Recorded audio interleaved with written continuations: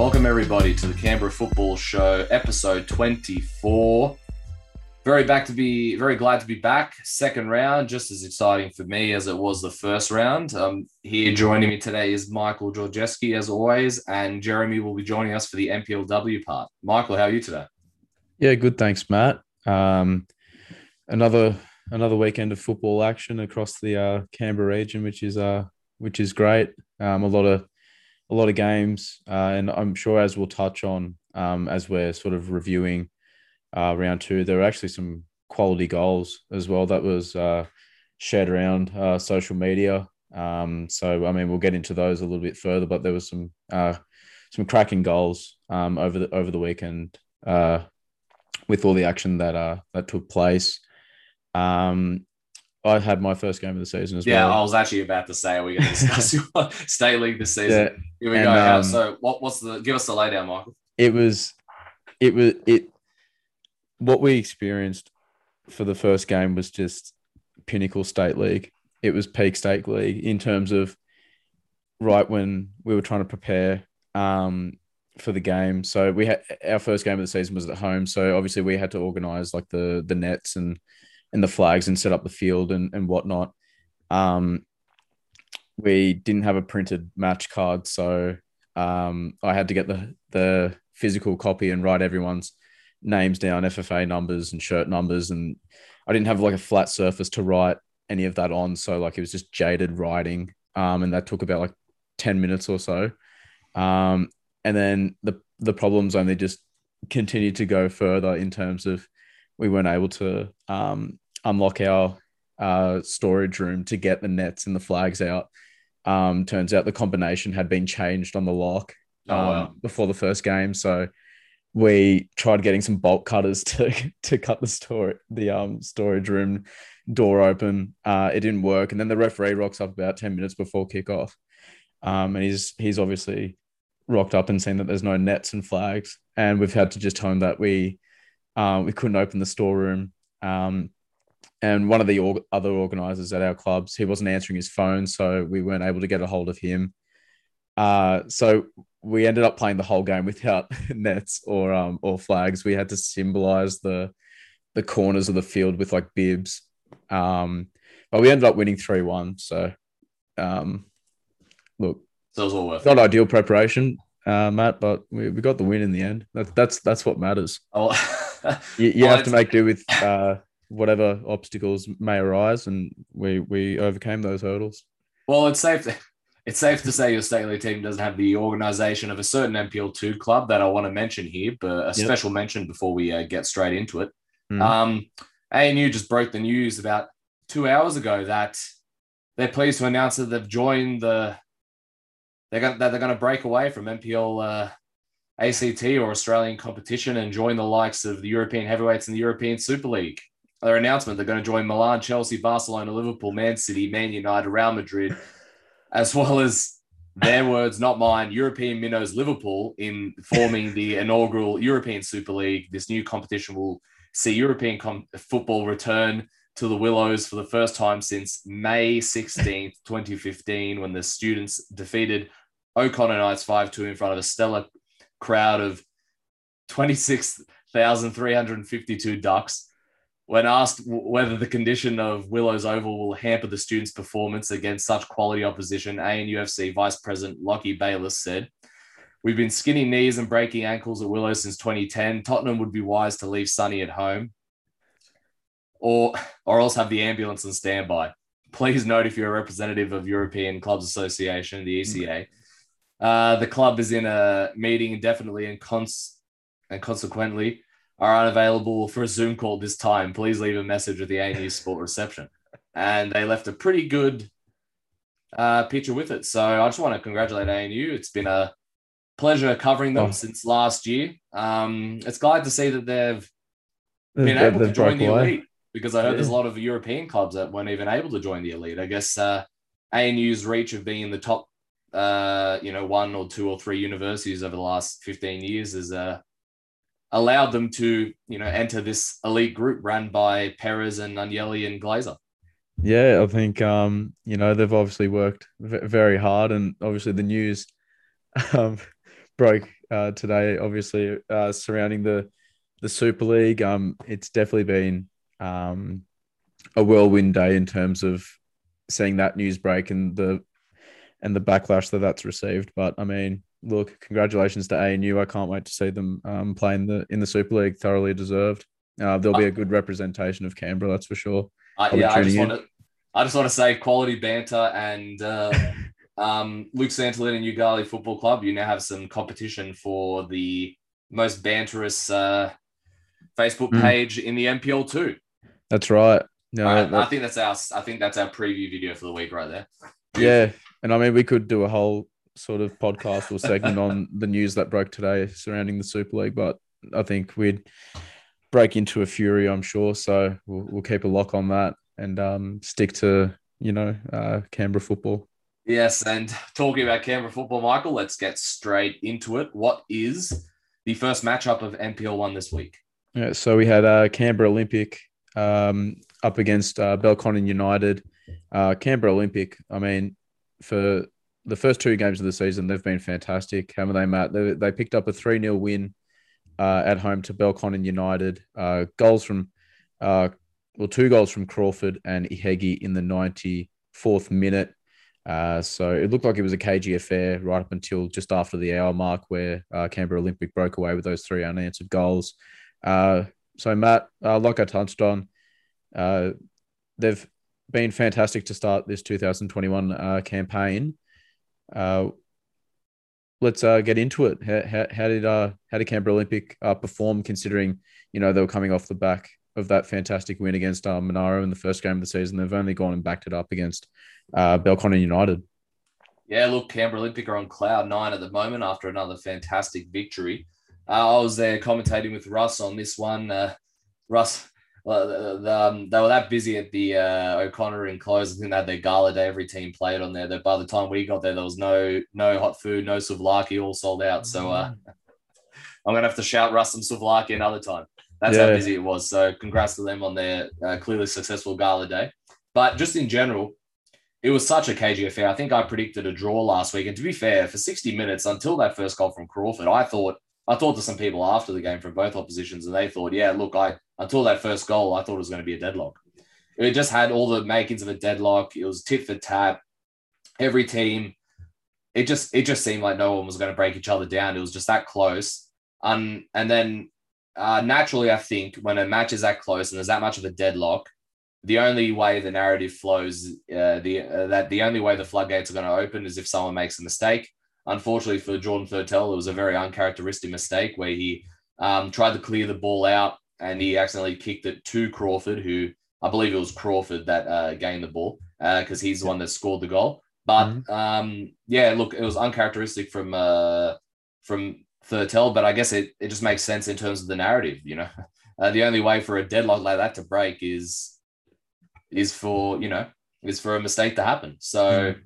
But in saying that, though, I'll quickly touch on Belco before we get back to Olympic. Belco probably had the better of the chances in the first half. Mickle had a double chance, which their keeper Christus, was just absolutely terrific that day. He was just off to the races, made so many great saves. He made a double save from Mickle, one after the other. And Belco probably had the best of the chances in the first half. They'll probably be disappointed that they didn't put away a couple of those, and they probably would have felt like that they would have won the match after that. But it wasn't meant to be. As Olympic, as soon as they scored, it was set up perfectly for Olympic. They were just able to sit back, and then they knew Belco had to, commit numbers forward, and then boom, boom, boom, boom, boom. Olympic were just devastating on the counter attack. And I think that's going to set them up well for their match against Gungahlin, and we'll mention why when it comes to that match. But overall, Olympic were very, very impressive. Once again, they're showing that they're not a team to be taken lightly, and Catnach just must be absolutely over the moon at the moment. The last 2 rounds, they've executed their game plan perfectly. All the youngsters have stepped up. Everyone who's come off the bench has made a difference, and they were quality goals as well. So all cheers around for Canberra Olympic. Do you have any words on this match before we move on, Michael? I think quickly, just to sort of piggyback off what you just said there about Canberra Olympic, and we've touched on it previously about how well they've actually prepared and played so far this year, and how that's sort of maybe exceeded um, our preconceived ideas of how we thought they were going to go this season. They've come right out the blocks. They've prepared well, and it's really showing in their first two games. And they've had two tough games to start the season, obviously with Monero last week and Belconnen this weekend. That's just gone by. So I mean, Robbie Catnach is doing a fantastic job. He's had, that last season to really develop the squad and get them playing in a way in which he wants them to. And they're reaping the rewards at the moment, and only time will tell if they can make it 3 wins on the bounce in their next game that you mentioned, Matt. So it's a fantastic win for them, and for, on the other hand, for Belconnen United, it's it's a devastating way to lose, considering it was an error that led to the floodgates being opened in the second half. So they won't be too pleased with the outcome, but they'll be looking to bounce back next week. But overall, it's been a great 2 weeks for Canberra Olympic, most certainly. It certainly has. And let's move on to the team that they were able to get off to a good start last week in the NPL, and that was Monaro Panthers. Unfortunately for them, they suffered another defeat, this time at the hands of West Canberra Wanderers. Ospina, Colorado, and Cole with the goals for them in the 12th and 64th minute, respectively, and Dominici with a penalty in the 82nd minute to cap off that matchup. And you're going to get into it a little bit, but what a team goal for Ospina, Colorado. You're going to mention it there, but it was the best start Wanderers could have had, Michael.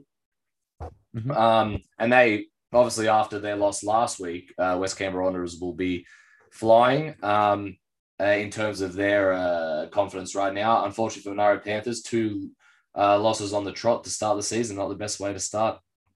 Yeah, no, most certainly. You touched on it there, Matt. 2 losses from 2. I don't think many would have predicted them having this sort of start to the season, where they're still stuck on 0 points after 2 games, considering, like we've mentioned numerous times, with the addition of Frank Kaysher and the players that he was able to bring in. But I think it's just a classic case of that this squad needs time to gel. This squad needs more time to get familiar with each other. I know that most of those players have played with each other, obviously before, primarily at Canberra Olympic, when Frank was the coach there, with the personalities that he's managed to bring from that Canberra Olympic team over to this Monero team. It is just the case of it looking like things are just going to take a little bit more time to come to fruition. Obviously, I watched the game, and for large majority of it, I think Monero, you could definitely tell they were a side that are still looking to put the pieces together. There were times where they were struggling to, create combinations of play and get the ball moving. They'd have play broken up by West Canberra, who were fantastic in the match, to be honest. And you touched on how important it was for them to come back after their loss to Gungahlin last weekend, and to come and grab a result the way that they did against Monero will only boast them well going forward.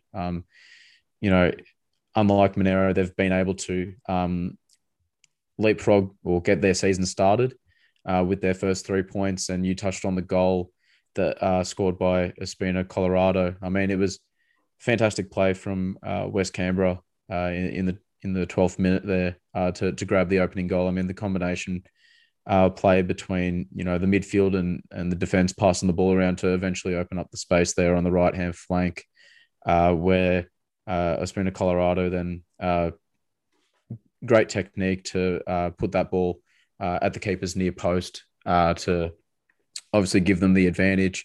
And that just set them well for the rest of the game to obviously cap off the win. Obviously, there were a little bit of nerves in the final 10 minutes, especially when Monero obviously got the penalty and it was scored by Dominici, but they managed to hold on. They, like I mentioned before, they were sluggish with their passing, and it didn't really help their cause to try and get their season started.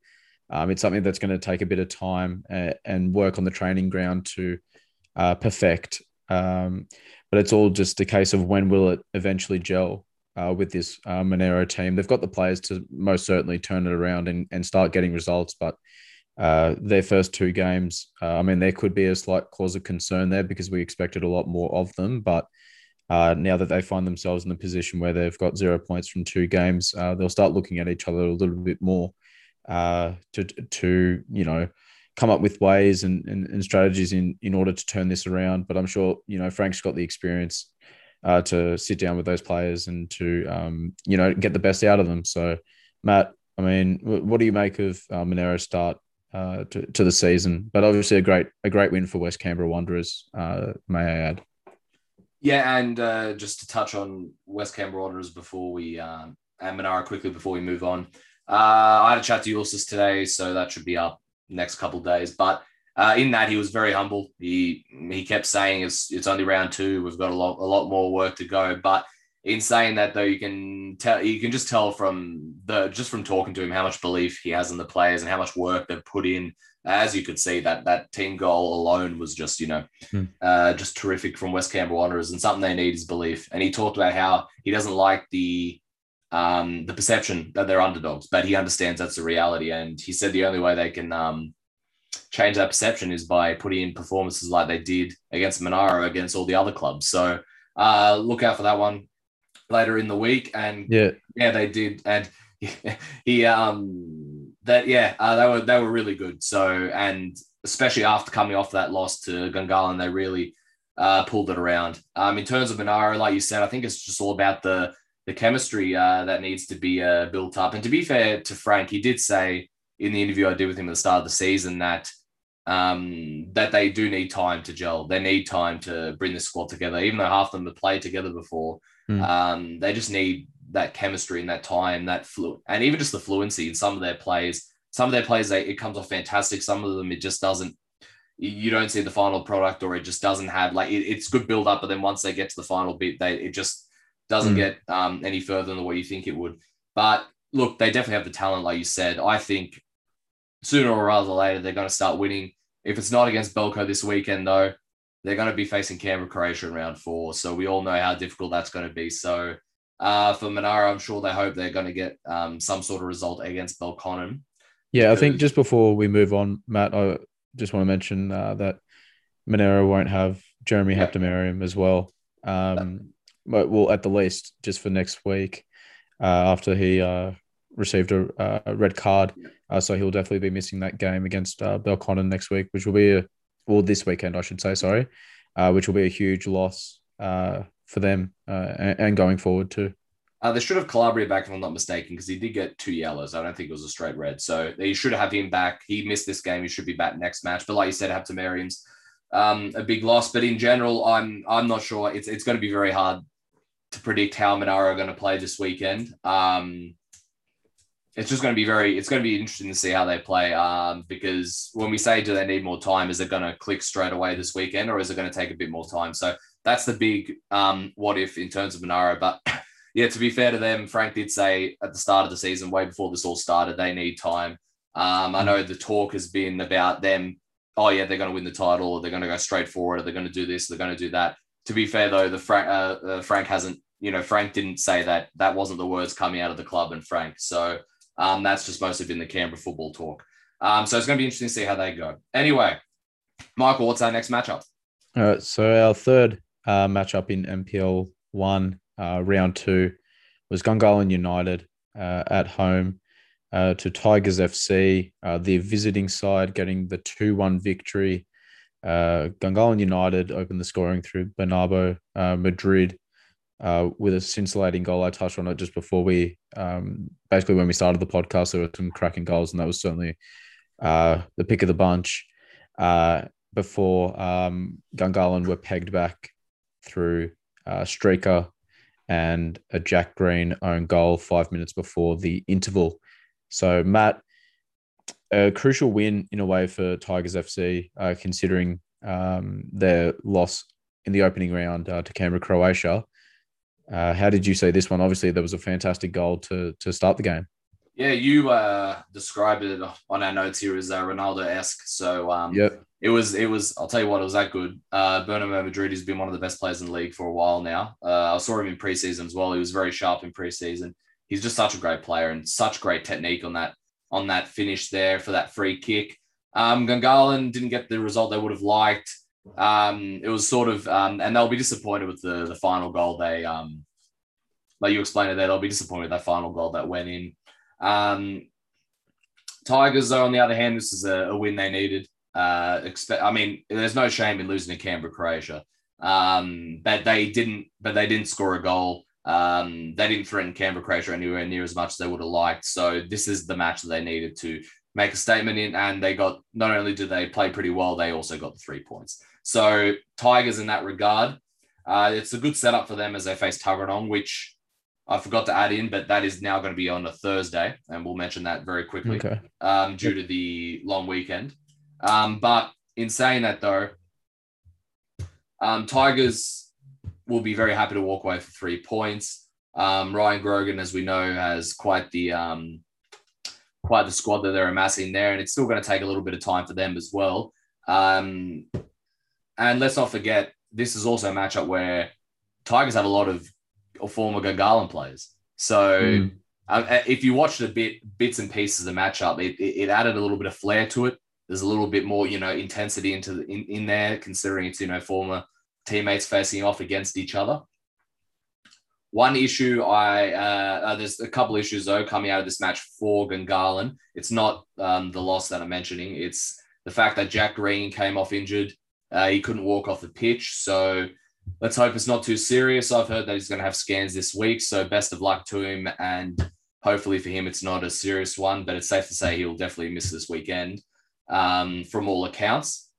And his centre-back partner, Abbas, I believe is his name, he got a red card this weekend as well. So that's 2 of their main centre-backs that are going to be out. And when I mentioned that Olympic are going to be, it might play into the hands of Olympic. I think this is how it'll play into the hands of Olympic if Olympic decide to sit back and, soak up the pressure from Gungahlin and use their youth and their speed to counterattack.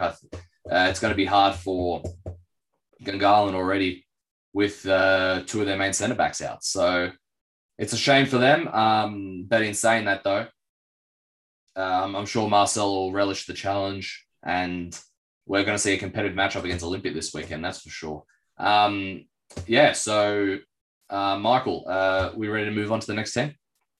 Yeah, so I think just before we move on to the next game, I think the injury of Jack Green, obviously we hope it's not too serious and that he'll return to action sometime soon. Obviously, it's undetermined at the moment when he will indeed be back, given he needs to get scans done.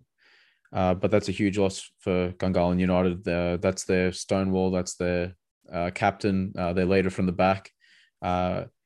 It's a huge loss, and I just hope for Marcel's sake that that's not too much of a long-term injury for the season. So it's a big loss for Gungahlin United moving forward. Obviously, it's not the result they would have wanted either. So there are a few negatives to take out of that result. Obviously, losing the game and then to lose your captain as well. And you're not sure how long he's going to be out for as well. Doesn't really boast well for them, but they'll be looking to bounce back regardless. So we'll see if they can do that this weekend. We certainly will. And the last matchup of the round was Canberra Croatia 4, Tuggeranong United 1 to cap off. Emphatic way for Canberra Croatia to cap off their gala day where they reintroduced their name that they were supposed to do last year. I know they were using their name last year, but this is the ceremony they were supposed to kick it all off last year. And this is how they finished it off with Barac scoring 2 goals, Ugrinic scoring 2 goals, and Slavic scoring an absolute belter of a goal. So much power on that one for Tuggeranong United in the 76th minute. Michael, another stylish victory for Canberra Croatia. How did this one play out? I think this is something that we're getting very familiar with in terms of Canberra Croatia and their expansive style of football. I mean, they're really showcasing why they're the best team in Canberra, certainly for the moment, and why they were champions last year. I think you touched on it there. It was a monumental day in terms of their gala day around the Canberra Croatia name. Going back to that name and the history that it has, that would have given the players an extra incentive to go out there and perform, and it's exactly what they did. I don't think we could have expected anything less from them, to be honest. They've been such a great side for a while now. So you almost expect them to get 3 points all the time with the amount of talent that they have and the style of football that they play. You touched on it there, that a double for Barac and Ugranik just shows how lethal they are in front of goal and how quickly they are to capitalize on chances when they're presented in the final third for them. So, I mean, they're a deadly outfit that will look to put 3-4 goals past anyone. And I think the encounter against Tuggeranong was just an exhibition of that. They were too good.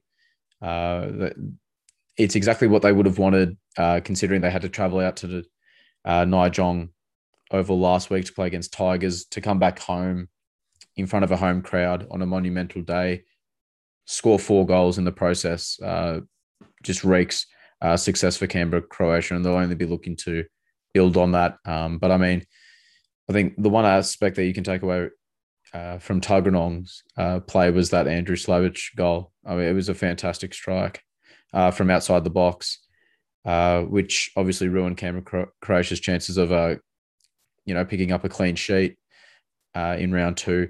But I mean, if you're going to concede a goal, you want it to be, pretty special. And that goal was right out of the top drawer. We touched on it before about Bernardo Madrid's free kick, and we had this Slavic special from outside the area. So we just want to keep seeing those sort of goals flying into the top corners on a week-to-week basis. A lot of contenders for goal of the week this week. There was also one in NPLW we'll mention later as well. That was also a terrific one. One thing I want to say quickly before we move on in this one is I was told, though, in this match, Tuggeranong United did create a few chances, though.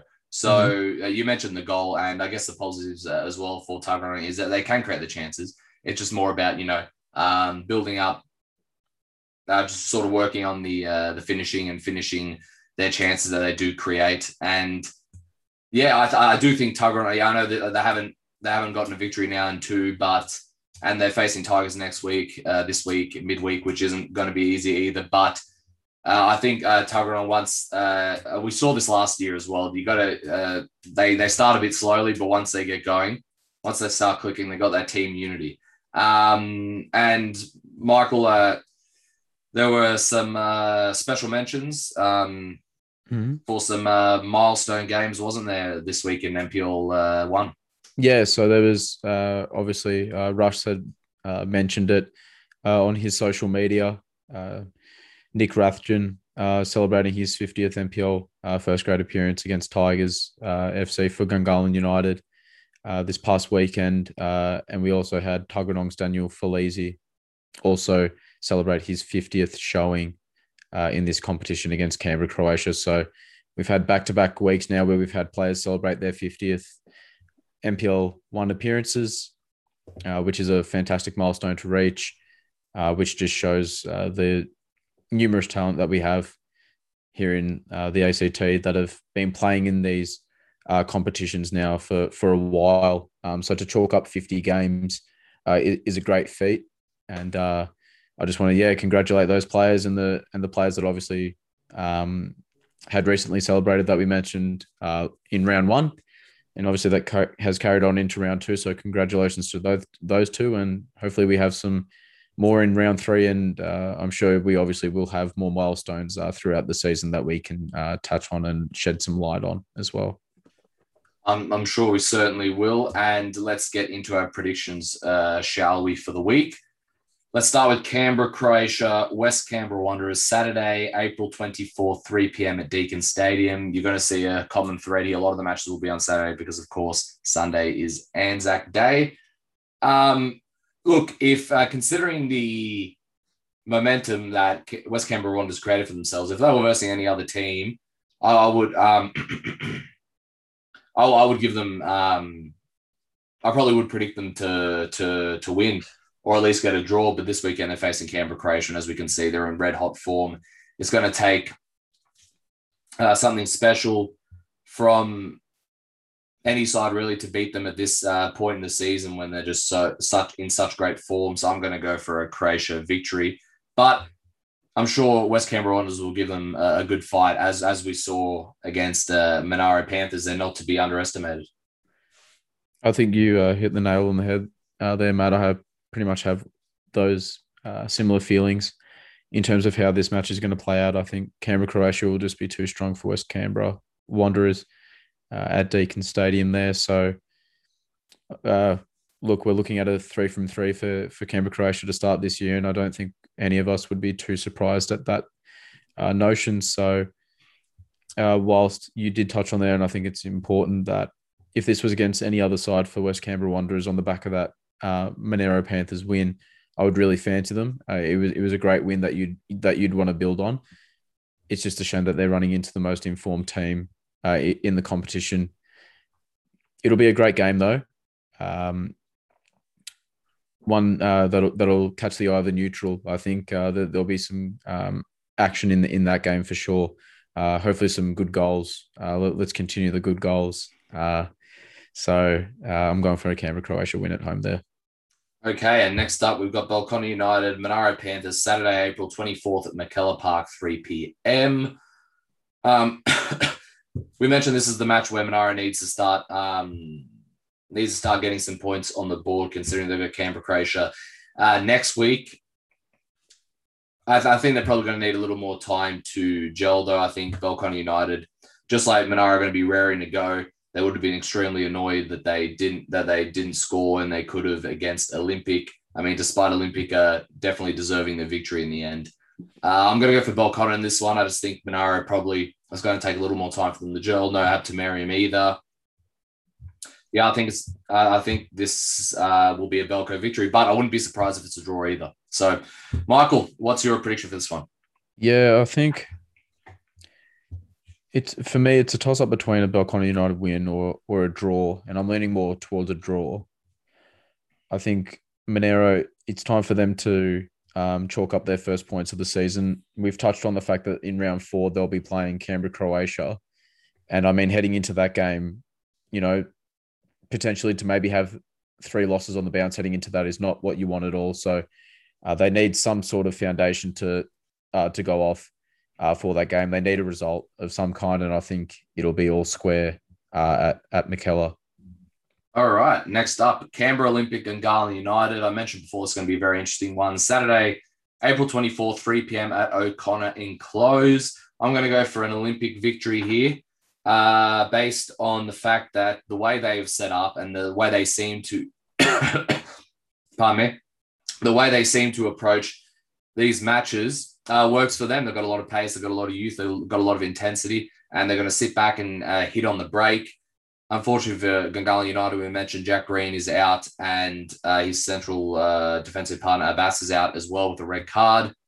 So considering that, I think this and I think Gungahlin are going to dominate possession. Olympic are going to be happy to sit back. I think this works right into Canberra Olympic's hands, and I'm going to go for a Canberra Olympic victory. But I guess we wouldn't be surprised if Marcel and Chris Cajano over there come up with a different game plan to nullify Olympic's counter-attacking capabilities. But I'm going to go for an Olympic victory because, I think that leadership of Jack Green and his centre back partner being out as well, both in the same week, doesn't bode well for any defence, let alone a talented defence like Gungahlin United. How about you, Michael?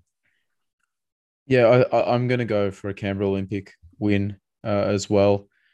I think you touched on the defensive frailties that Gungahlin United will have heading into this game. I think that will affect them, especially if they're to have a possession-based style that we're so used to seeing where they dominate possession. But as soon as Canberra Olympic are able to get on the ball and hit on the counter, they'll be most definitely vulnerable to the counter-attack and the spaces that they could possibly leave open for Canberra Olympic to exploit.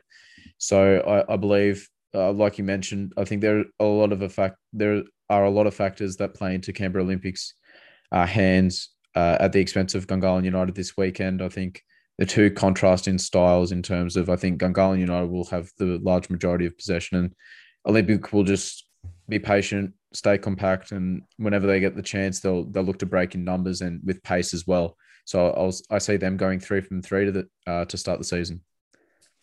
Yep. And next up, we have Tigers FC versus Tuggeranong United at the AIS, I've been told, on Thursday. I don't know the date in front of me, but yeah, on Thursday at the AIS. I'm not sure about the time yet either. I was just told that quite late. So that match has been rescheduled. Tigers, Tuggeranong United, midweek fixture. Thursday's the 22nd of April. There we go. So yeah, look, I'm going to go for Tigers victory, but in saying that though, midweek match, freezing cold, yes, anything can happen. But look, and Tuggeranong United will be relishing this one. They know they're definitely the underdogs in this one. And after the last two matches, and in the Belco match in the first round, they on all accounts, they played quite well. They probably were unlucky not to score as well in that one. So, look, and obviously coming up against Canberra Croatia is always going to be tough. Tigers as well, they've recruited very well. This one, I'm going to go for a Tigers victory, but I think it's going to be a lot closer than most people will be expecting. Tuggeranong are always a hard team to face. They're always very well compact. They fight for each other. I don't think this is going to be the time where Tuggeranong finally get points on the board, but I do think it is only a matter of time before they do get points on the board. I'm going to go for a Tigers victory here, but don't count out Tuggeranong. Yeah, most definitely can never count out Tuggeranong with the squad that Mitch Stevens has there and how hard they work. I mean, that alone can spell an upset for them at any given moment against one of the bigger teams. Just given how hard they work, their incredible work rate, and how united they are as a squad. The change up in this fixture from a weekend fixture to a Thursday night, I don't know, it could ruffle a few feathers, make the Tigers, on edge in a way, or it might affect with their preparation because obviously you're not normally preparing for a Thursday night game and it's a late change, etc. But I think it will be a cagey affair. I think it'll be a lot. I don't think there'll be a lot of goals separating the two sides. I definitely think it'll be closer than what maybe people are anticipating. So I'm going to go for a Tigers win at home there. Jeremy, here he is. Hey, Jeremy, how you going? Good, boys. How you doing? Yeah, not good. Too bad. We introduced you at the time where we can tell you how the predictions went last week. So let's get straight into it, shall we? NPL 1, this is the cumulative ladder from 1 and 2. So let's leave it this way. After round 1, Michael, you and I had 1-1. One each. We predicted horribly in that first round. Yeah. And after round 2, it is 3-2. I'm on 3, you're on 2. So once again, we both didn't do too well in NPL 1 this week. So I only got one right again. Yeah. Consistency. Yeah, look, it's hard. Man. It's NPL 1 especially. Predicting these games are hard. Especially at the start of the season, I guess. We all fared a little better, though, in NPLW. After the first round, it was 3-3. Me and Michael both had 3. Jeremy, you had 2. After the second round, me with 7, Michael with 5, and you, Jeremy, with 5 as well. All four. Matt's the new NPLW expert now. And I don't commentate on that every week, so there you go. there's a few like Polish and Eastern European people who have come and contacted me on Instagram to ask me tips so they can bet on the comp. I'll give them your Instagram. Yeah. It's like those ones on Bar TV in the different languages. They're commenting on the Bar TV, saying. And you're just like, where are these people? Who are these people? Then you realize that they're people. There's probably more betting markers for NPL, ACT, and other countries than there is here, funnily enough. And then we get straight into NPL 2, where after the first round, it was me with 4, you with 3, Michael. And after the second round, guess what? We're all tied up. 6-6. You beat me in that round. You got 3 correct last week for MPL 2 out of 4. And I got 2 out of 4. So now we're all tied up for MPL 2 there. So well, at least that's a little more interesting. Yeah, we don't want to break away like we mentioned just earlier on. But anyway, that's the banter done and dusted for the our tipping comp. So let's get straight into MPLW, shall we? Jeremy? All right, let's start with West Canberra Wanderers. Actually, no, before that, Jeremy, what match are you commentating this weekend before we forget? Sorry. Otherwise, I'll be at O'Connor at 10:30 for Canberra Olympic versus Belconnen United. Should be a pretty good game. And I actually might also do Tergrenong versus Canberra Croatia on Sunday afternoon. I was supposed to do only one game, but on Sunday my restaurant's not open, so I might do a second game on Sunday with Russ. Yeah, I was about to say, because Russ did message me saying he will be doing that as well. So there we go. I think that's the first call, if I'm not mistaken, with you and Russ together. Yeah, we actually never did one together. That's true. Awesome. Well, we'll all be looking forward to that one. So let's start with this week. West Canberra Wanderers 5-0 over, Canberra Croatia 5-0 over West Canberra Wanderers. Palombi with a goal, Berkeley with a goal, Gill with a brace on her return, and Chantel Jones with a goal on the outfield. Michael, there was no live feed or recorded footage for this one, was there? So what happened in this one? Yeah, which was a bit strange. We're not really accustomed to seeing, errors like that occur. But in essence, it's our job to provide the viewers with what happened with games that they couldn't see. So we're of service now, and obviously a devastating win for Canberra, Croatia. 5 goals to the good, a clean sheet, which is always an added bonus. I think it's important that we touch on the return of Grace Gill, who obviously, like you mentioned, Matt, she got a brace, which will boast Herdwell on her return to the Canberra Croatia side. I think from all accounts, Canberra Croatia were very impressive in this matchup. Not mess up. They caused all sorts of havoc on the Wanderers.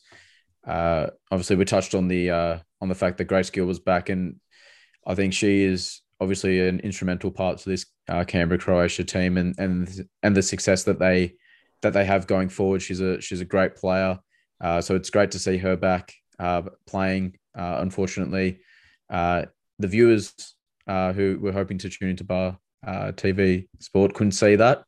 But nevertheless, she finished with 2 goals. It was a 5-star performance from Canberra Croatia.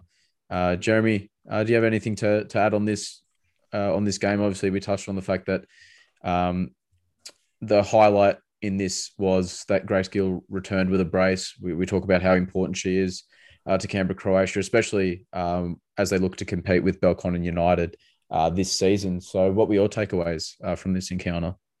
Yeah, I think the return of Grace Gill is obviously very, very important for Canberra Croatia. Last week, the game that I went to comment against Canberra United Academy, their main issue was scoring goals. They had the opportunity, they just weren't lethal enough in front of goals. So they fixed it.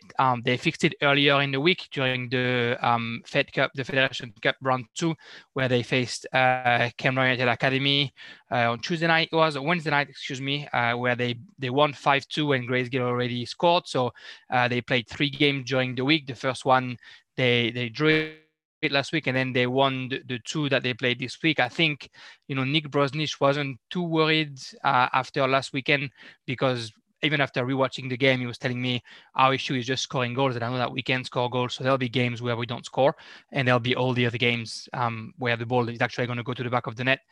So 10 goals in a week right now for them in those 2 games. And I think the game for this weekend, I think Canberra Croatia came ready to face a Wanderers team that's a little bit unknown. We don't really know yet how they play. We don't really know yet what Emma Stanbury is trying to establish with her new squad. So they came ready to blaze and making sure that what happened with Canberra United Academy wouldn't happen again, which is giving them the hope that if they score, they can put them in trouble. So, scoring straight away has done that for Croatia. And then, like you said, when Grace Gill is on the field, what you have for all the players around is just a little bit less nervosity, a little bit more serenity. That the experience is there. You got somebody who's able to lead from the ground up and to tell those girls what to do in the good and in the bad moments. And that's obviously invaluable. So I think the season starts properly for Canberra Croatia once they have all their squad, and now they have all their squad.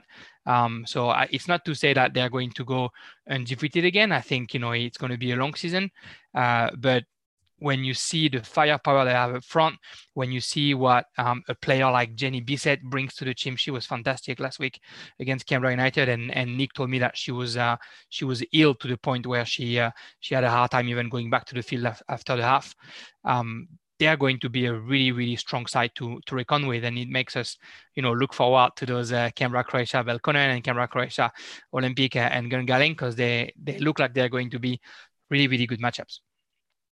Yeah. And Matt, I suppose throwing this to you now, I guess you can delve in a little deeper into the Wanderers not having Tiana Jaber, who was impressive in the back line last week. Do you want to just touch on that? Yeah, she was away this week. From all accounts, she was very impressive in the back line last week. And they did hold Olympic for, quite a while. And between her, Maguire and Stanbury last week, they all did a great job leading that team. And without one of them, it wasn't the same. And let's not forget, Jaber has played and has recent W League experience. And we all know the experience Emma Stanbury has as well. She only played 60 minutes from all accounts, from what I heard in this matchup. It was always going to be difficult for them without one of their key players, and against Canberra Croatia, who had everybody back this week. And for some of them, like Jeremy mentioned, it was their first match back, so they're always going to be raring to go. And yeah, so it was always going to be difficult this week for West Canberra Wanderers. On and up for them. I'm sure they're just going to move on to the next one. But in terms of Canberra Croatia, they'll feel like this is only the beginning for them, and with the players they have, and Jeremy mentioned on the commentary that we did on the weekend, another goal for Palombi. How many is she going to add to the tally this year? I'm sure that's something you're going to mention on every commentary this year. But she's always one of the favourites for that top scorer role. So Michael, what's the next matchup? All right, so the next matchup we have Belconnen United up against Canberra United Academy. And I mean, wow, what a performance from Belconnen United, considering how well we said Canberra United Academy played against Canberra Croatia last week to get the draw. I mean, Belconnen United absolutely put the foot to the pedal in this match, winning 7-1.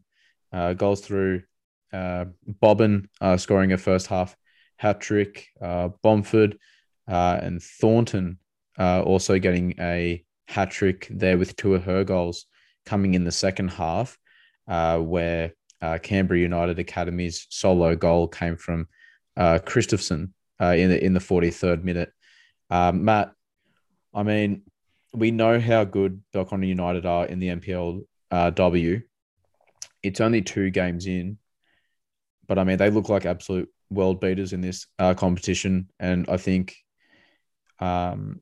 is it safe to say that they're the front runners this year? I'm going to sit on the fence and say they are one of the front runners this year. I just think it's just too early to tell for this competition. I think it's too early to tell because now after one round, you could have easily said, yeah, Belconnen the front runners, the Canberra Croatia aren't. But that would have been without looking a little deeper and seeing that there was no Gill. And yeah, they just didn't have a full squad. And now that they have a full squad, yeah, it's going to be very, very tight between those two. I'm really looking forward to that matchup. I think it's in round 5. Hopefully you're commentating that one, Jeremy, because that's going to be an absolute cracker. No, you're not. Oh, it's on a Saturday. He's shaking the head. He's shaking the head. It's on a Saturday, that's right. Resi will do a double header that week. Oh, that is true. And it's on a Saturday as well. You can't do a lot of the Saturday games. But yeah, so that one's going to be an absolute cracker. So for me, I can't choose a front runner, unfortunately. I'm going to have to sit on the fence there. But very, very impressive once again. Bobbin with a hat trick. She's looked very, very good this season so far. Bomford scoring once again. Michaela Thornton adding to her goal tally if you want to talk about all the goals she scored in preseason. She scored another hat trick in preseason as well, if I'm not mistaken. And some of those goals, absolute crackers, weren't they, Jeremy? I mean, absolutely impressive. And from CUA, I guess it's fair enough to say we're all a bit shocked at this result, considering how well they played against the reigning champions last week. I know they didn't have a full squad, but still, they were very, very impressive in a match that we all thought they would struggle in for intensity. So, not intensity, physicality. So, Jeremy, what did you make of this one? Yeah, surprising. I mean, it's no secret that the reason why I didn't get 4 wins in the Tubin competition is because I thought the academy was going to win this one. Sorry for the Belconnen team. I put the Belconnen shirt to apologize. Yeah, but it's a nice touch. but yeah, it's surprising, and I've watched the game afterwards, and the academy was neither here nor there. Absolutely. I don't want to say absolutely no intensity. That'll be a bit too harsh, but just always second on every single duel, not able to anticipate the move that Belconnen was doing. Belconnen played really well, did put all that intensity, did make sure that they were getting first and second every single time. But, once you have Kira Bobbin, running down the right wing once, and she's taking 5 meters on 1 meter, that's what's going to happen. So anticipate a little bit better. She's able to score 2 of the exact same goal in the first half, like exact copycats.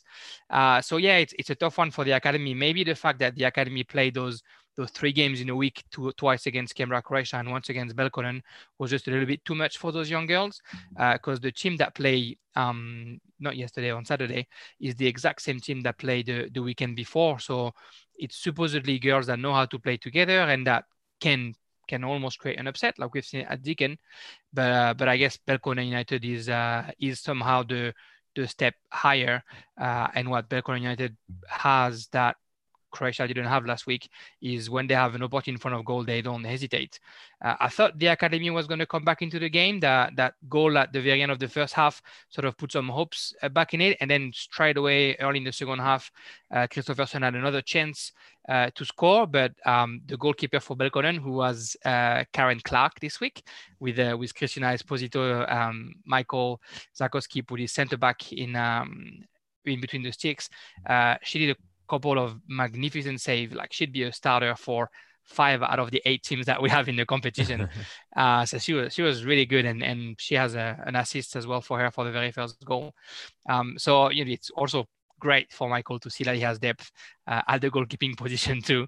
But yeah, I think they were just too good, too quick for the academy. And then once you get 1, get 2, get 3 to go behind, to go and get in the back of the net, it's just hard to bounce back. Even though, speaking to the coaches before the season, the results isn't a priority for the academy, and it's all about learning, and it's all about teaching them how to behave depending on what the game goes. So that's a pretty good learning experience to be 5-1 down at halftime.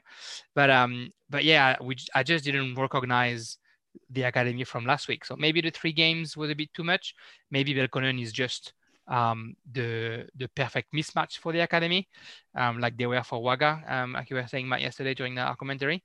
But yeah, it's an emphatic victory for Belconnen. It's great that Michael gets his team to play the way he wants them to play early on. It's great that they can dominate already. It's also how 2020 started for Ahmed Hugo. 2 victory, 8-0 and 7-1 in the first 2 games.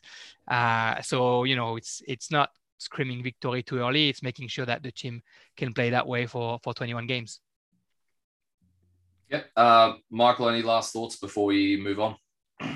I guess just to sort of piggyback off why I mentioned, or why I threw out there, would they be the front runners this season? I think a performance like this sort of encapsulates what I was talking about in terms of, being up 5-0 after 40 minutes. I mean, that's just what they're capable of doing to any team in this competition. It just reeks how successful they've been in this competition for a very long time. They've got the quality, and they're hard to stop once they score a goal. It seems whenever they get one goal, they can just keep on going.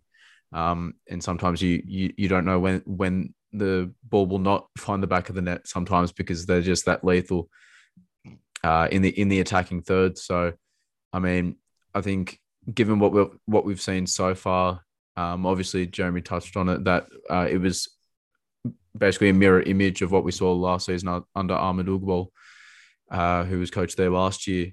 So it might, we don't obviously want to get ahead of ourselves, but I mean, when they're in this form, scoring 5 goals after 40 minutes, they're just they're very hard to stop, and it's why they've won numerous titles. WMPL titles, or MPLW, titles to be exact. It's why they've been a successful side for so long. They're just so hard to stop once they get a ball rolling, and once they implement their style of play on teams. And that's exactly what they did to Canberra United Academy. They just shut them out completely, and dominated that game from the first minute right up until the 90th minute. And Zukoski is certainly building a very, very impressive squad there at Belconnen, and one with depth, like Jeremy has stated. And Michael, our next matchup, Gungahlin United 3, Canberra Olympic 1, Pennyfield with 2 goals, Ella Brown with the other goal, and Ashley Sykes with the goal for Olympic. How did this one roll out? So it was actually a pretty close matchup from all accounts. Olympic found Ashley Skies in the box, and there is only one outcome in that regard, as we all know. That she was able to find the back of the net in the 21st minute there. They showed plenty of bright periods in this game to build upon for the future. It's obviously not the result that they had hoped for after taking the lead in this game, but we have to touch on the talent that they do possess in their team, Canberra Olympic, and they just need to figure it out come next weekend. But on the other side of the equation, Gungahlin had the better of the chances and controlled possession as we would have expected them to for stretches of this game, and obviously that resulted in them scoring 3 unanswered goals to take away the 3 points. But we saw some really nice goals, in particular from Erica Pennyfield's second one in particular. Her first one had a terrific ball over the top for an assist from Stella DeMarco. Gungahlin are just looking very good to start the season, which is always a positive as well. We know the style of play that they possess. We know the talent that they have in their team as well. They've got a good group of girls there at Gungahlin United. So it's a fantastic win for them away from home to stead them well into round 3. Jeremy, how did you see this encounter? It's obviously a great win for Gungahlin United away from home against a very talented Olympic team that we've touched upon, in the lead up to this season. Yeah, great win for Gungahlin. We're speaking about 2 teams that are hoping to challenge the hierarchy this season, are hoping to go and get the Croatias and the Blue Devils, and so Gungahlin definitely putting out a statement there. I think the game being early this season and being what we've seen, the 2 goals scored at the end to get the win shows what we sort of knew even before the game. Gungahlin is a team that knows how to play together, that has played together for a while, players that are used to each other and are not going to be surprised for 90 minutes.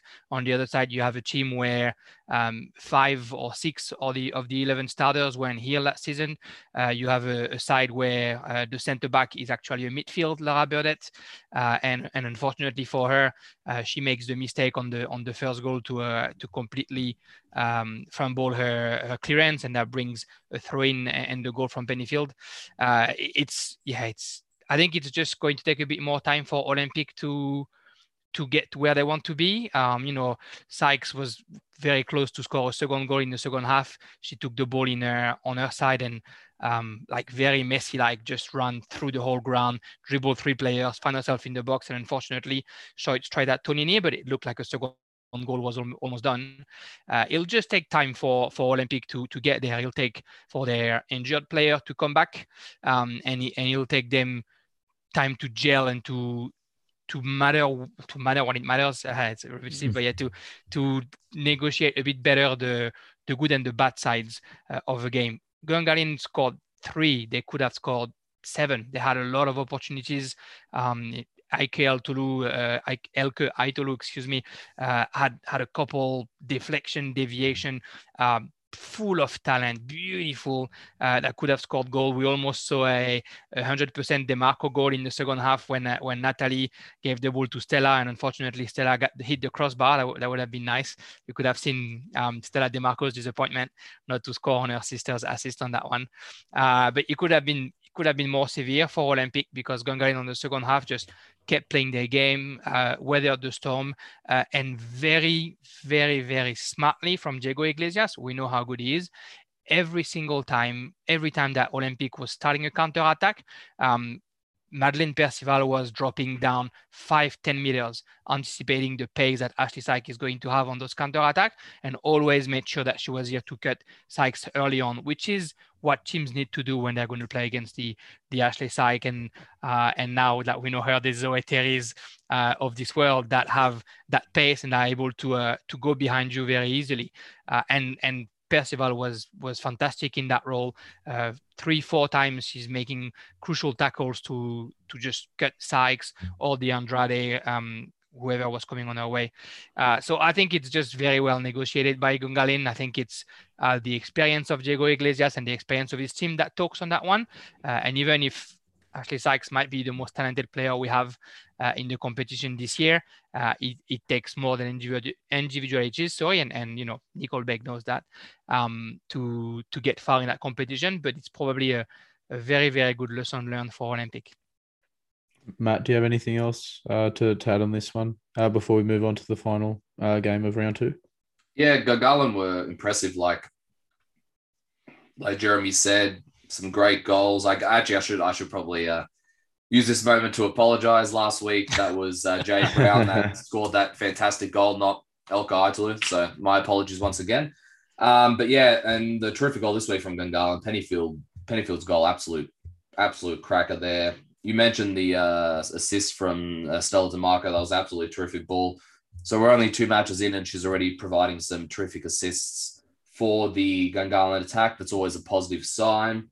Great team effort from Gungahlin. We've seen it from last year. We commentated quite a few matches from them last year, Jeremy.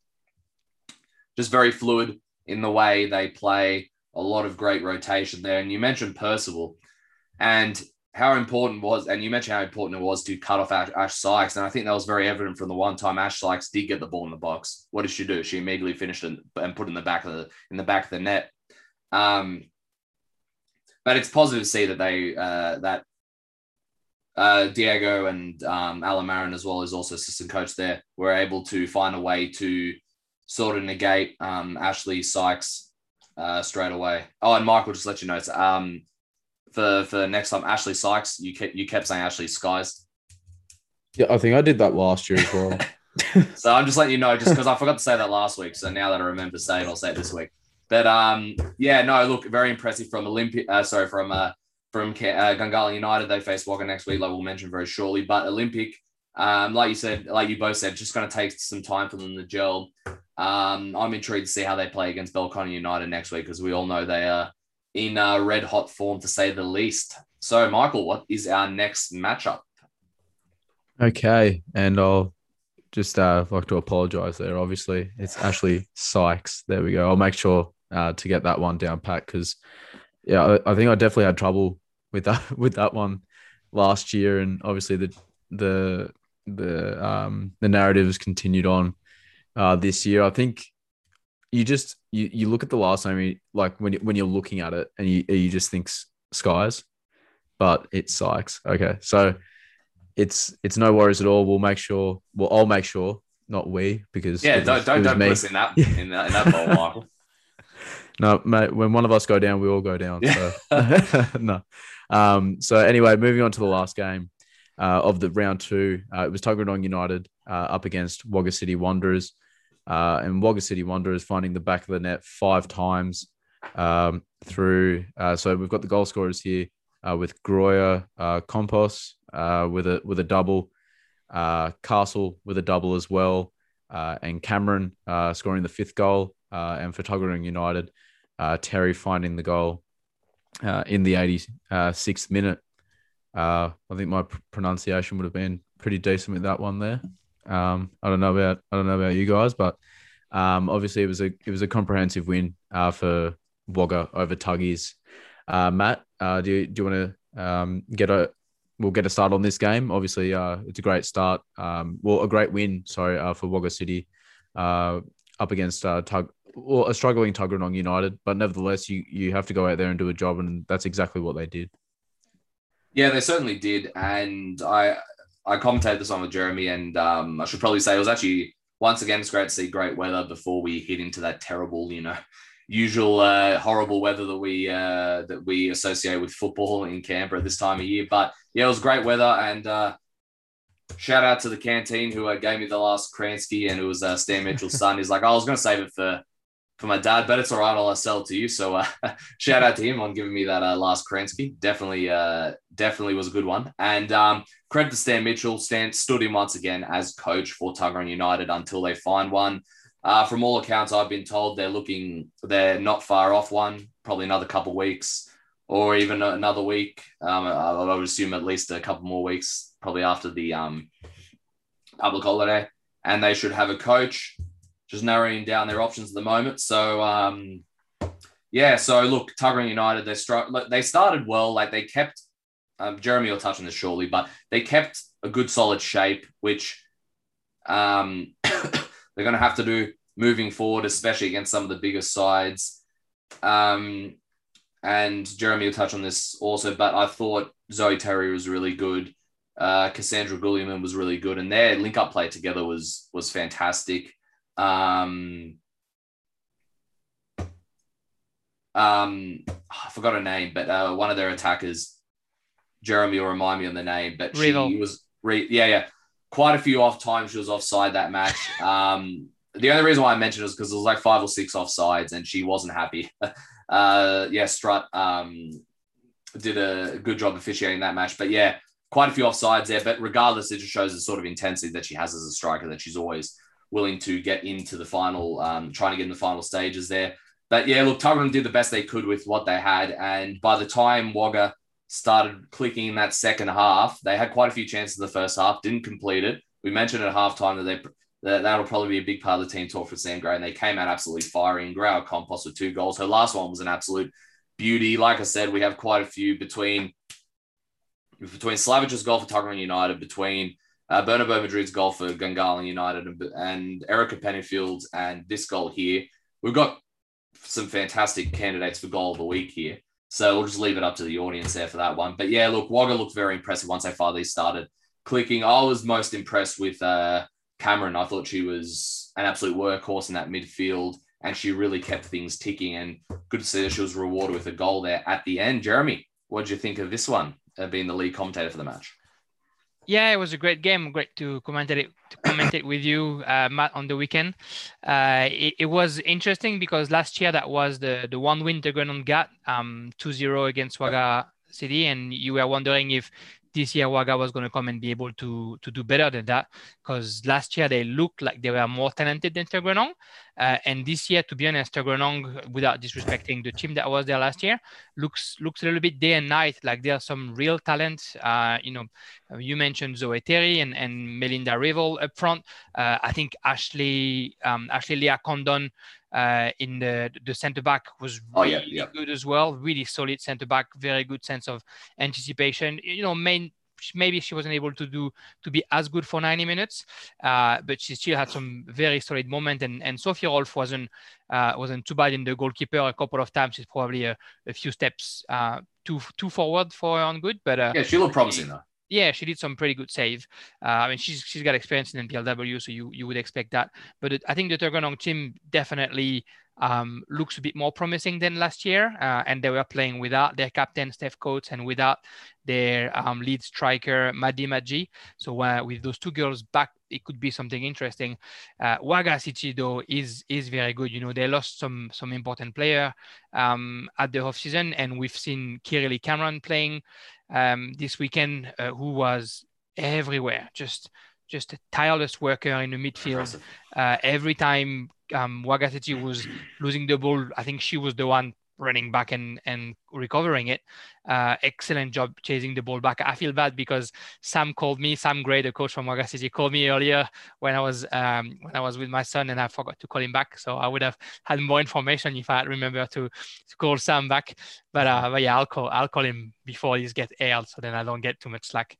But yeah, it was good to see Waga City playing. I think they're playing a dangerous game with their high line, with the last defender playing on the line and always waiting for the attackant to come to see if they're going to run behind, because against, like we said before, against Ashley Sykes, against Canberra Croatia, against Gangalin, against Belkonen and Kira Bobin, to name just her, it's going to be complicated to defend because those teams have the experience necessary to counter that plan. So, you know, hopefully Sam Gray will change his approach when he comes to those games. But I think it was good to see that the talent is there in the Riverina. We know it, and it's always good to see it being renewed. Obviously, they got Cristina Aguilera Campos back to play with them after she played with Canberra Croatia for a year, and she proved to be good. Castle is quite impressive up front. I think we see that they definitely miss the pace that Tess Vakari brought last season. Poor Tess Vakari is injured with an ACL, but we've seen the skills that Piper Lockley has, and that's unchanged. Every time she has the ball, danger is coming. So it'll be interesting to see how they go. Neither of those teams, in my opinion, right now are on the level of the top four, but they could create an upset of two, especially Waga when they play home. It's always hard to travel 3 hours for the Canberra teams all the way down to the Riverina. But yeah, we'll see where that goes. It was good to see that Turgonong is getting better, that the program is progressing, even though for the first time there was no Michael Haldred on the bench. But it's going to be it's just going to make it for a better season, I guess. Yeah, I forgot to mention Piper Lockley as well. Yeah, she can turn players with ease. Like, she was doing that quite a few times that match. And yeah, and Zoe Terry was probably the best on field for sure. Tuggeranong United. She was very impressive, a lot of pace there. So don't be surprised if they maybe even push her forward with whoever the new coach is. If they look at her and say, "Oh, her and Glueman have a great partnership there," we might, move Terry a bit more forward, maybe play on the wing or something like that, and Glueman a little more in the center. But Michael, we on to the predictions now. Yeah, let's get into it. The fun part of the podcast, huh? So we've got Canberra Olympic at home to Belconnen United this Saturday, April 24th at 10:30. So that's the game that you're going to be at, Jeremy. Is that right? Yeah, I'll be at that game with Maddie Moore.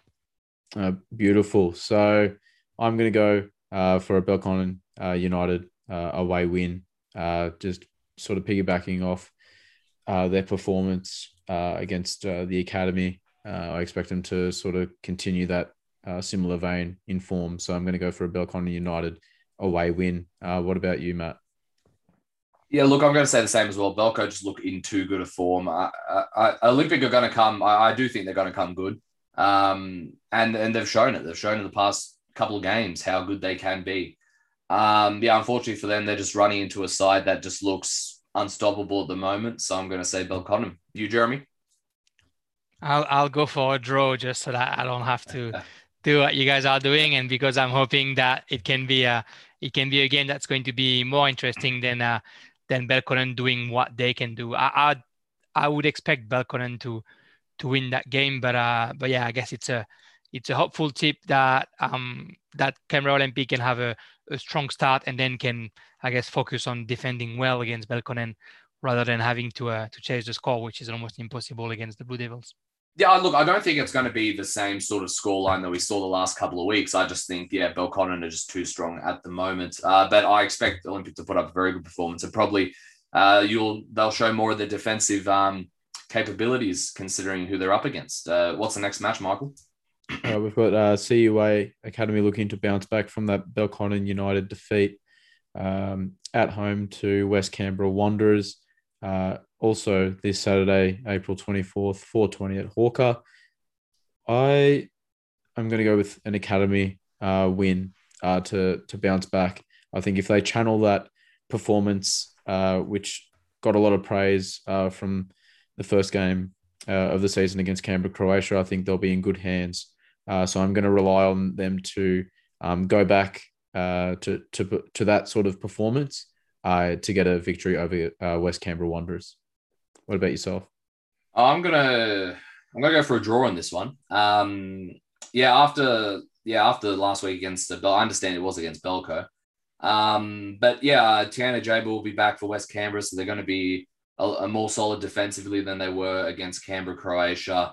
And I think, I can see this being a tight matchup. I think West Canberra Wanderers are going to rely on their experience with her, Maguire, and Stanbury as well. I just think they're going to use their experience. They're going to use it wisely. I think it's going to be a very, very close one.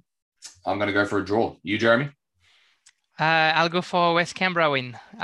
With what we've seen this week from the academy, I'm a bit, I guess I'm a bit doubtful defensively. This was poor this weekend, and I know that everyone makes mistakes and that they can bounce back. But I think West Canberra is going to use the opportunity of not playing versus such strong team to be able to get their first win. And I'm sure that Emma Stanbury will, make sure that the whole team knows the importance of winning a game against one of the teams that can basically push West Canberra off the top four. I'll go for a West Canberra win on this one. We all have a different one. There we go. That's a good one. We had a win, draw, and a loss there. So spices it up a little bit, which is good. We'll see if that trend continues into our next game, which is Tuggeranong United at home to Canberra, Croatia. I'm going to go for a Canberra, Croatia away win. Simple as that. Matt, what are your thoughts? It's tough. It's tough not to go with Canberra, Croatia. Tuggeranong still needs some more time to gel, and we don't know whether they're going to have their new coach by then. But even if they do, he or she wouldn't have had as long, to prepare for their biggest match of the season so far. In that regard, I'm going to go for a Canberra, Croatia victory here, but expect to see some positive signs from Tuggeranong in certain aspects of play, like we saw this weekend. You, Jeremy? Yeah, Canberra, Croatia. I think it's hard to put that one past them. I just see a win for the Jikin club. So we all went from being different to being the exact same. So our final match for round 3 of NPLW is Wagga City Wanderers up against Gungahlin United. Is this one being played on the Sunday? Yeah, this is one of the matches. Yeah. Okay, all right. Just because I know that we talked about before about it being the long weekend, and we've had some fixture changes. So I just wanted to clarify that. That's all good. I think it's only these two matches, the Tuggeranong United and Canberra, Croatia, and Wagga and Gungahlin United. NPL 1 and NPL 2 I'm playing Sunday. Yeah, okay, fantastic. So for this encounter, I'm going for a Gungahlin United win just to go off the back of their performance against Olympic, where they were obviously great. They've got a great squad there that will be looking to continue to build. A good push, obviously, towards the top of the standings of NPLW, up against the likes of Belconnen and Canberra, Croatia. So I'm going to go for a Gungahlin United win away from home. What about you, Jeremy? I'll go for a Gungahlin win as well. I think the experience that Gungahlin has is going to be hard to match for Wagga, even if Wagga is at home and even if they probably feel confident after that win away from home this weekend. I don't see right now, the way Gungahlin plays, they're like one of the only teams that is still as good as they were last year because it's basically the same squad. So right now, I don't see them being beaten until they face either Canberra Croatia or Belconnen. So yeah, win for Gungahlin. Yeah, I'm going to go the same. Win for Gungahlin for me. They looked very impressive last week and against Tuggeranong as well. You mentioned the chemistry. That's so key. But Wagga, I think will give them a good fight, especially at home. I'm going to go with the Gungahlin United victory. All right. That is us for NPL wrapped up. Jeremy? Thanks, guys. Thank you very much for joining us. More importantly, I hope to see you on in the next week or two again. And anything else you want to say before you go? I'm sure you want to mention something about your Marseille jersey there and how proud you are that no French clubs will be joining this European Super League. Let's not kid ourselves. The only reason why PSG didn't say yes to the Super League is because the World Cup is in Qatar in a year and a half, and they can't afford to be against FIFA right now. PSG would definitely be in if the money is in. And they want to win their first Champions League on merit as well. Which they won't. Now that this story has broke, even if they win this year, we're all going to say that that's because this story broke before and the teams were in focus and whatever happened, that star on top of the shirt. Marseille will be the only French team to ever win a Champions League the right way. So that's right, against Milan. Yep, very impressive. Sorry for all the other team, but yeah, France, Belconnen, and France, Belconnen, and Marseille today. Now, thanks for having me, guys. Looking forward to the games this weekend and looking forward to hearing the whole podcast when it's aired. Fantastic. Thank you. Thanks again, Jeremy. Thanks, guys. Always great to have Jeremy back on the show. Now, Michael, into one of the fan favorite sections, it's safe to say, of the podcast, the NPL2 section. What is our first matchup? Yeah, I mean, you touched on it there, Matt. I think everyone seems to love the NPL2 content at the moment.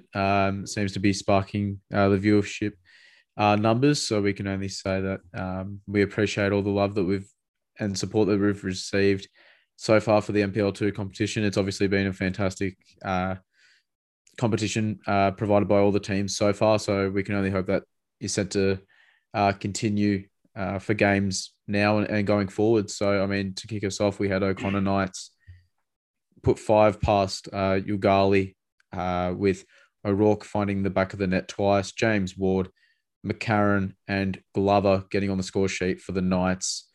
It was obviously a very impressive victory for O'Connor to build off the run of performances and results to begin the season.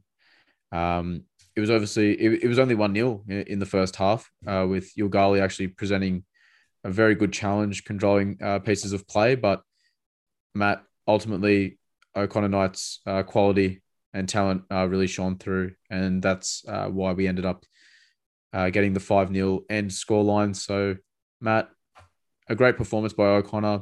They continue to build on their stock and their desire to reach NPL 1, even though we're only 2 games in.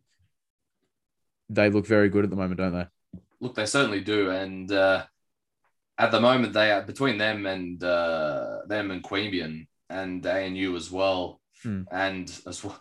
I should just say most teams that have gotten a win or a draw this year, because everyone at times has looked very, very impressive in NPL too. It's just fantastic. But in terms of attacking capabilities between them and Queanbeyan City in the first 2 games, I know ANU won 4-0 as well, but they did play White Eagles, to be fair, than the first match. So not a lot of room. Steve Forshaw doesn't give anyone really a lot of room for goals there. But yeah, they look very, very strong. I mean, 5-0 against a team that was like one of the best teams last year by far is very, very impressive. James Ward again, second, the new signing there with 2 goals on the score sheet in 2 rounds. Very good for him. McCarron, very experienced player at this level. Was it O'Rourke with 2 goals, or was it James Ward with 2? No, sorry, I meant 2 goals over 2 matches. Like he scored last week and he scored this week. Yes, okay, yeah. And he only signed not long before the deadline. That's right. So good to see that for James Ward. In terms of Yoogali though, they played better in the first half than they did in the second half. When it comes to them traveling this year, Yeah, it's going to be a little difficult, especially to start the season. Like we mentioned last week, they're not as fit because they're not, and when I mean not as fit, I mean in terms of match fitness. They haven't had the same amount of friendly matches everyone else has. And you saw that on their Facebook page due to their location. So it's going to take a couple of rounds for them to get sorted in that regard. But we saw glimpses of it, especially in the first half. The way they play, their great 1-2 passing between each other. O'Connor didn't play their best. They'll be the first. I'm sure they'll be the first to admit it in the first half. They didn't play. They would probably a bit of sloppy play from their own standards. But geez, they came out in the second half absolutely roaring, didn't they? 4 goals in that second half. And you wouldn't want to verse them at the moment if you were anyone else in NPL2. And we all know their defensive capabilities. They've kept a clean sheet in both their matches. Yeah, if I'm not mistaken, I don't think any other team has kept a clean sheet besides them this season. So it was very, very impressive in both the matches so far. And yeah, the O'Connor faithful will just be very happy. And let's be honest, this is great momentum for them heading up to the big derby this weekend against White Eagles, which everybody always looks forward to on the NPL2 calendar. What do you think of this one, Michael, before we move on? I think to talk about that matchup next week, it's going to be absolutely fantastic. O'Connor up against White Eagles. So we can't wait to see what the outcome of that one's going to be, because it's going to be fireworks. Obviously, the historical rivalry attached to this fixture is one that is decorated around Canberra football. So it's going to be, we're going to see a lot of fans out in full force for that one. So I can't wait for that. Obviously, O'Connor have been fantastic to start the season. And Matt, I think that's only just going to continue. And thankfully, we've got a cracking game next week that we'll predict in a little bit more time. Well, we certainly will. And but regardless, very impressive to beat last year's finalists 5-0. But in terms of Ugali, they move on to Wagga next week, and both sides, even though Ugali won in the first round, both sides will be looking for a bounce back victory after this week. And that segues into our next one, as Wagga were defeated by ANU 4-0. Peterkin, that's a familiar name to the score sheets there for ANU. Scored a goal. Carter's scored 2 goals, and Ellis with the other goal for ANU. All-round impressive performance for ANU, wouldn't you say, Michael? Yeah, they managed to control play from the majority of the game, which is something that they do really well. We're all accustomed to seeing it from ANU. From all accounts, they could have scored more. In doing so, they could have put the game to bed a lot earlier than what they did. This is common. This is a common theme throughout the beginning of the season. A clean sheet, as well as also a plus for ANU. They set themselves up well for what should be a scintillating match against Queanbeyan City this weekend. So I think we touched on it just before there. There seems to be some cracking round 3 matches that we're about to get into. So we'll leave it for then. I mean, on the flip side, another bad day at the office for Wagga City Wanderers. Once again, they are in a transition period that we've touched on before. They'll find it difficult over the next couple of rounds to find a decent enough formula where the players can start playing with one another that will bring results. You can expect them, though, that they won't give up like they did with their FFA Cup performance against Brindis. As an example of that, they face a Ugali side in the Riverina Derby this weekend. So I mean, another great match in NPL2. This is a good weekend to actually watch some NPL2 action. You got some fantastic games for round 3 NPL2. And you got the long weekend as well. I mean, it doesn't really get much better than that, does it? It certainly doesn't. And just to touch upon that quickly, ANU, you can see they're starting to really, gain. I know it's only been 2 rounds, but if you saw them in preseason, they beat West Canberra Wanderers, I think, in preseason. They put up a good showing against Monaro as well. Conde Pedera is building a really good side there, but I do think you'll got. If you're impressed with ANU now, I do think you're going to see the best of ANU, later on in the season once they when they hit the middle of the season. They had more players return this match than they did against White Eagles. It was good for them to get a clean sheet. I think that's important to show their defensive capabilities, especially going up against a side like Queanbeyan City, which we all know have amazing amount of firepower, like we're going to touch on shortly. But yeah, in terms of Wagga City Wanderers, I think you hit the nail on the head. It's still going to take them a couple of games to get into the groove of things, considering the massive amounts of change. But good to see. I think I saw on their keeper Fry was on the team sheet. he made a return, so that's good for Wagga City Wanderers. But they do have the positives to look forward to, for example, their quarterfinal matchup in the FFA Cup. All right, Michael, the next matchup, the Brindis were in action at Corwell against White Eagles. They lost 5-2. McCarthy, Sandtrack, Reese with 2 goals, and Maxwell for White Eagles, and Schaefer again with a goal for Brindabella, and Leonard with the other goal. Michael, what happened to this one?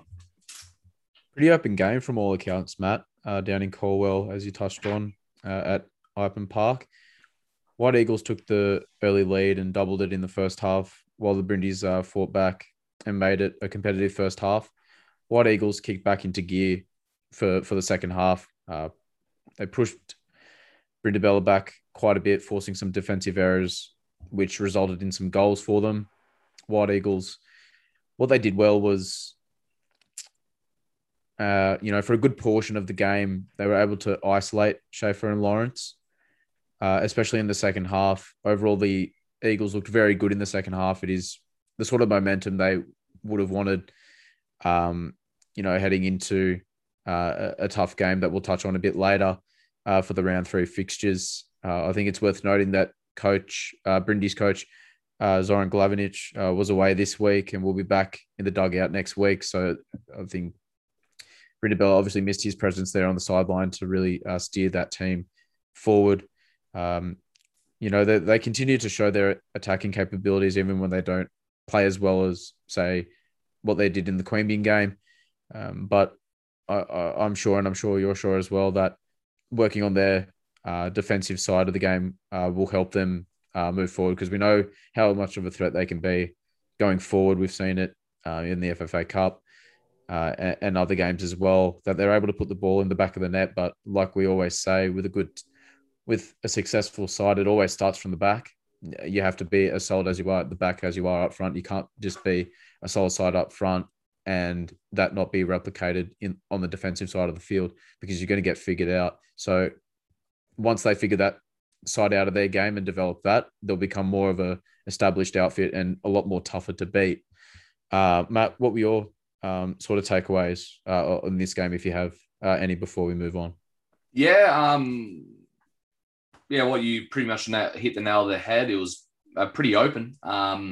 White Eagles had quite a few chances. They really pushed Brindis. Like, I heard a few of their goals were sort of capitalized off some Brindis mistakes, which meant that they pressed quite high and with quite a lot of intensity, White Eagles. But Brindis attacked quite well as well, from what I heard. And you mentioned there how great they are going forward. And I do think that I know they didn't play as well this match. Like you said, they played against Queanbeyan. But I do think their attacking capabilities will reap rewards for them very soon. But yeah, White Eagles, I think this is an important win for them. I know last week, obviously, was always going to be a tough matchup, pretty even against ANU. But like you said, they needed a win heading into O'Connor on the weekend. So yeah, it's both sides seem very good attacking wise, and they'll both be disappointed to concede the goals that they did. And we all know Steve Forshaw, he likes to keep a good defense. He'll be disappointed to let in 2.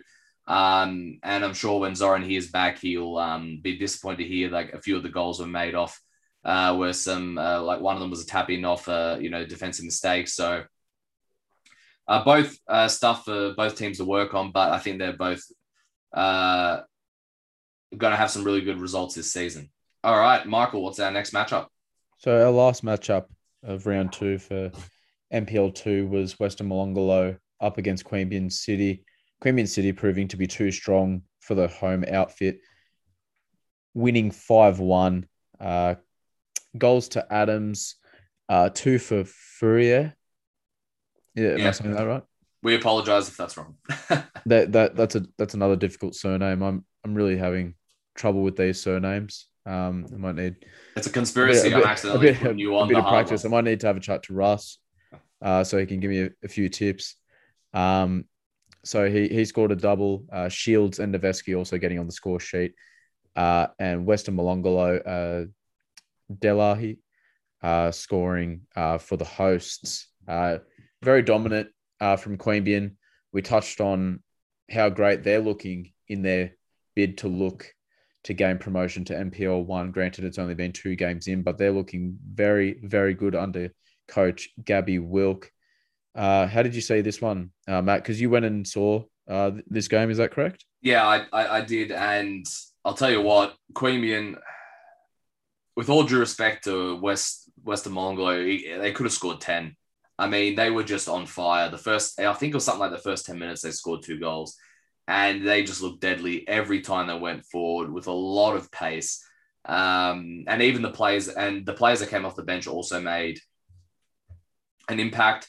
Like Noveski scored coming off the bench. He did very well. Shields, of course, always has been a stalwart in this city for a long time. He also played very well. Just Queanbeyan have to be one of the favourites to get promoted. I know it's only the start of the season, but the way they're attacking so far, and they don't seem to care when they concede because they always know that they can score. And you mentioned how you need to be strong at the back moving forward. But if you can outscore the team, if there's one team that can outscore a team in this competition, it's Queanbeyan so far. Who knows what can happen moving forward?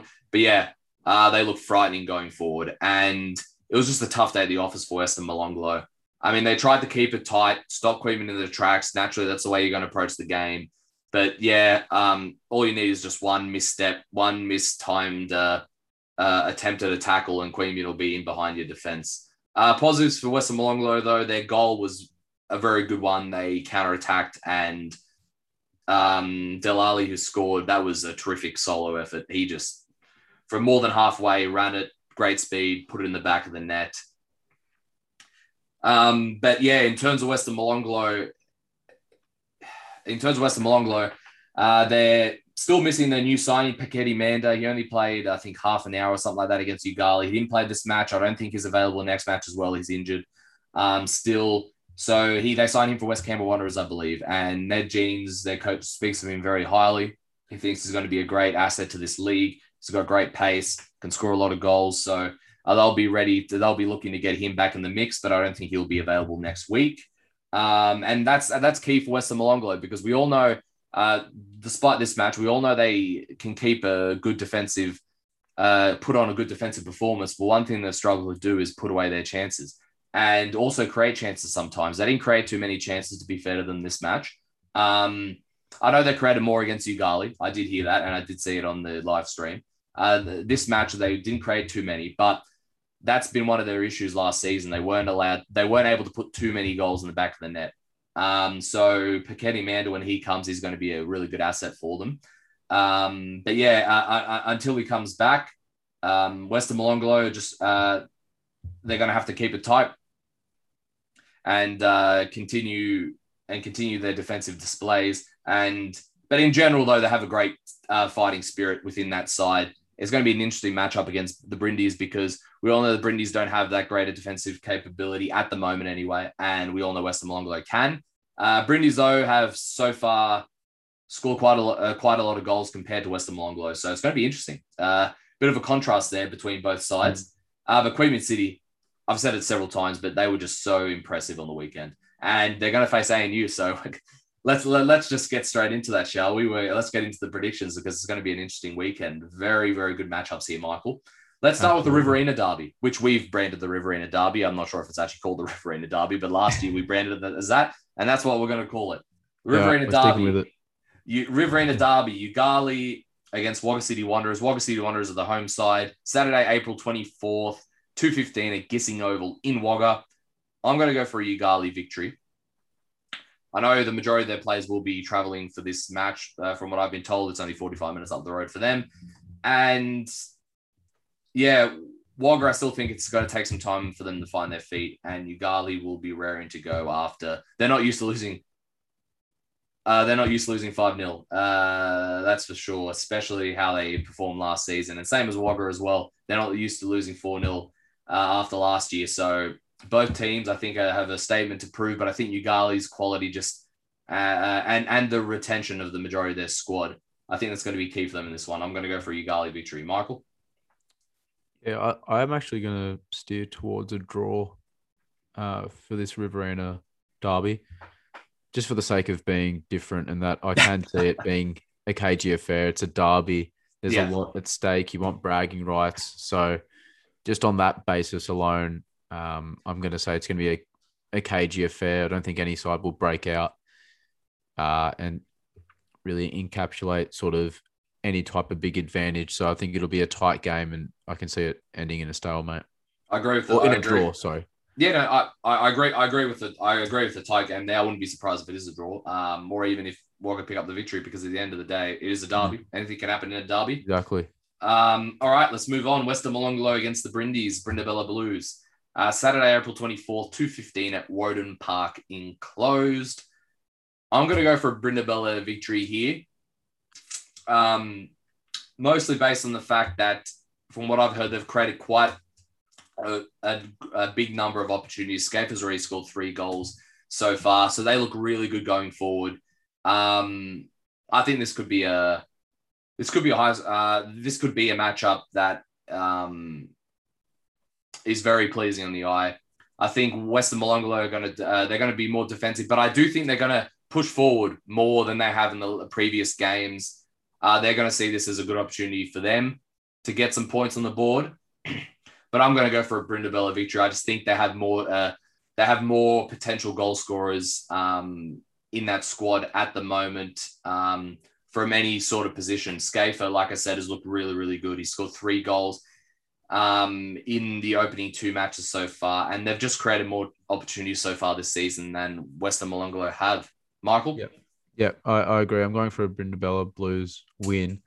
And I guess now that we've got sort of your prediction in, how does your brother feel about you tipping against his team? Well, let's just leave it this way.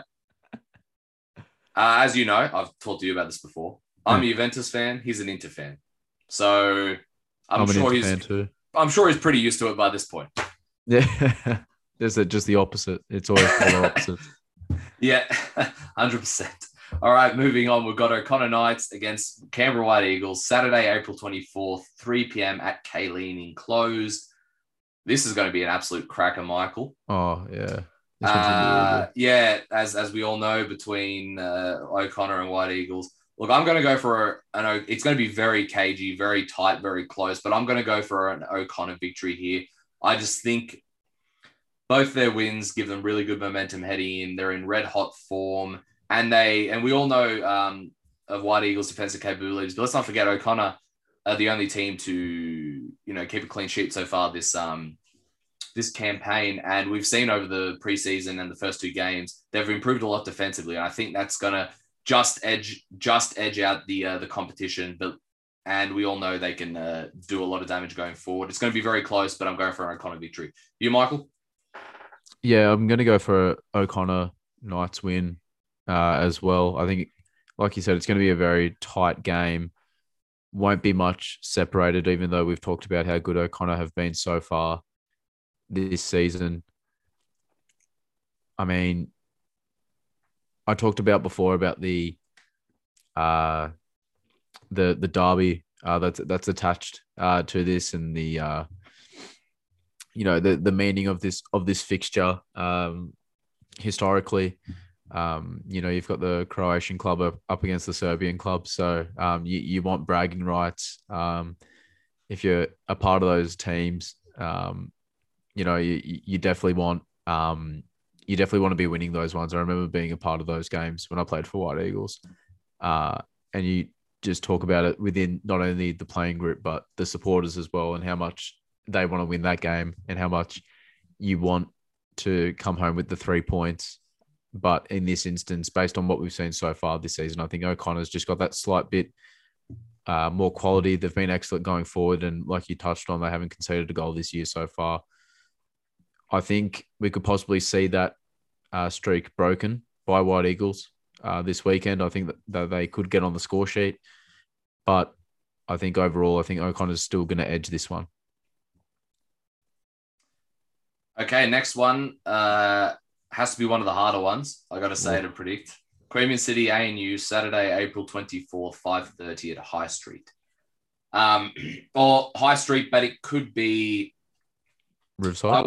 I was told it could be Riverside because I think they've started to do the second batch of ripping up of the oval since it was only laid newly last year. I know, weird timing, but it is the council. Let's not forget. And sometimes councils, doesn't matter where you are, Queanbeyan, Canberra, don't have the best communication in that regard. But look, this is a very hard one to predict. It could go anyway. Queanbeyan could win, ANU could win. It could be a draw.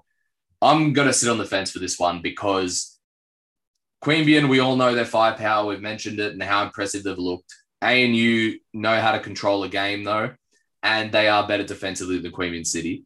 They've only conceded 1 goal, compared to Queanbeyan City conceding 3. But Brindis I was told they did have a lot more chances against Queanbeyan than Western Molonglo did. So, I'm going to go for a draw. I'm going to sit on the fence on this one because this match has plenty of different capabilities. Michael?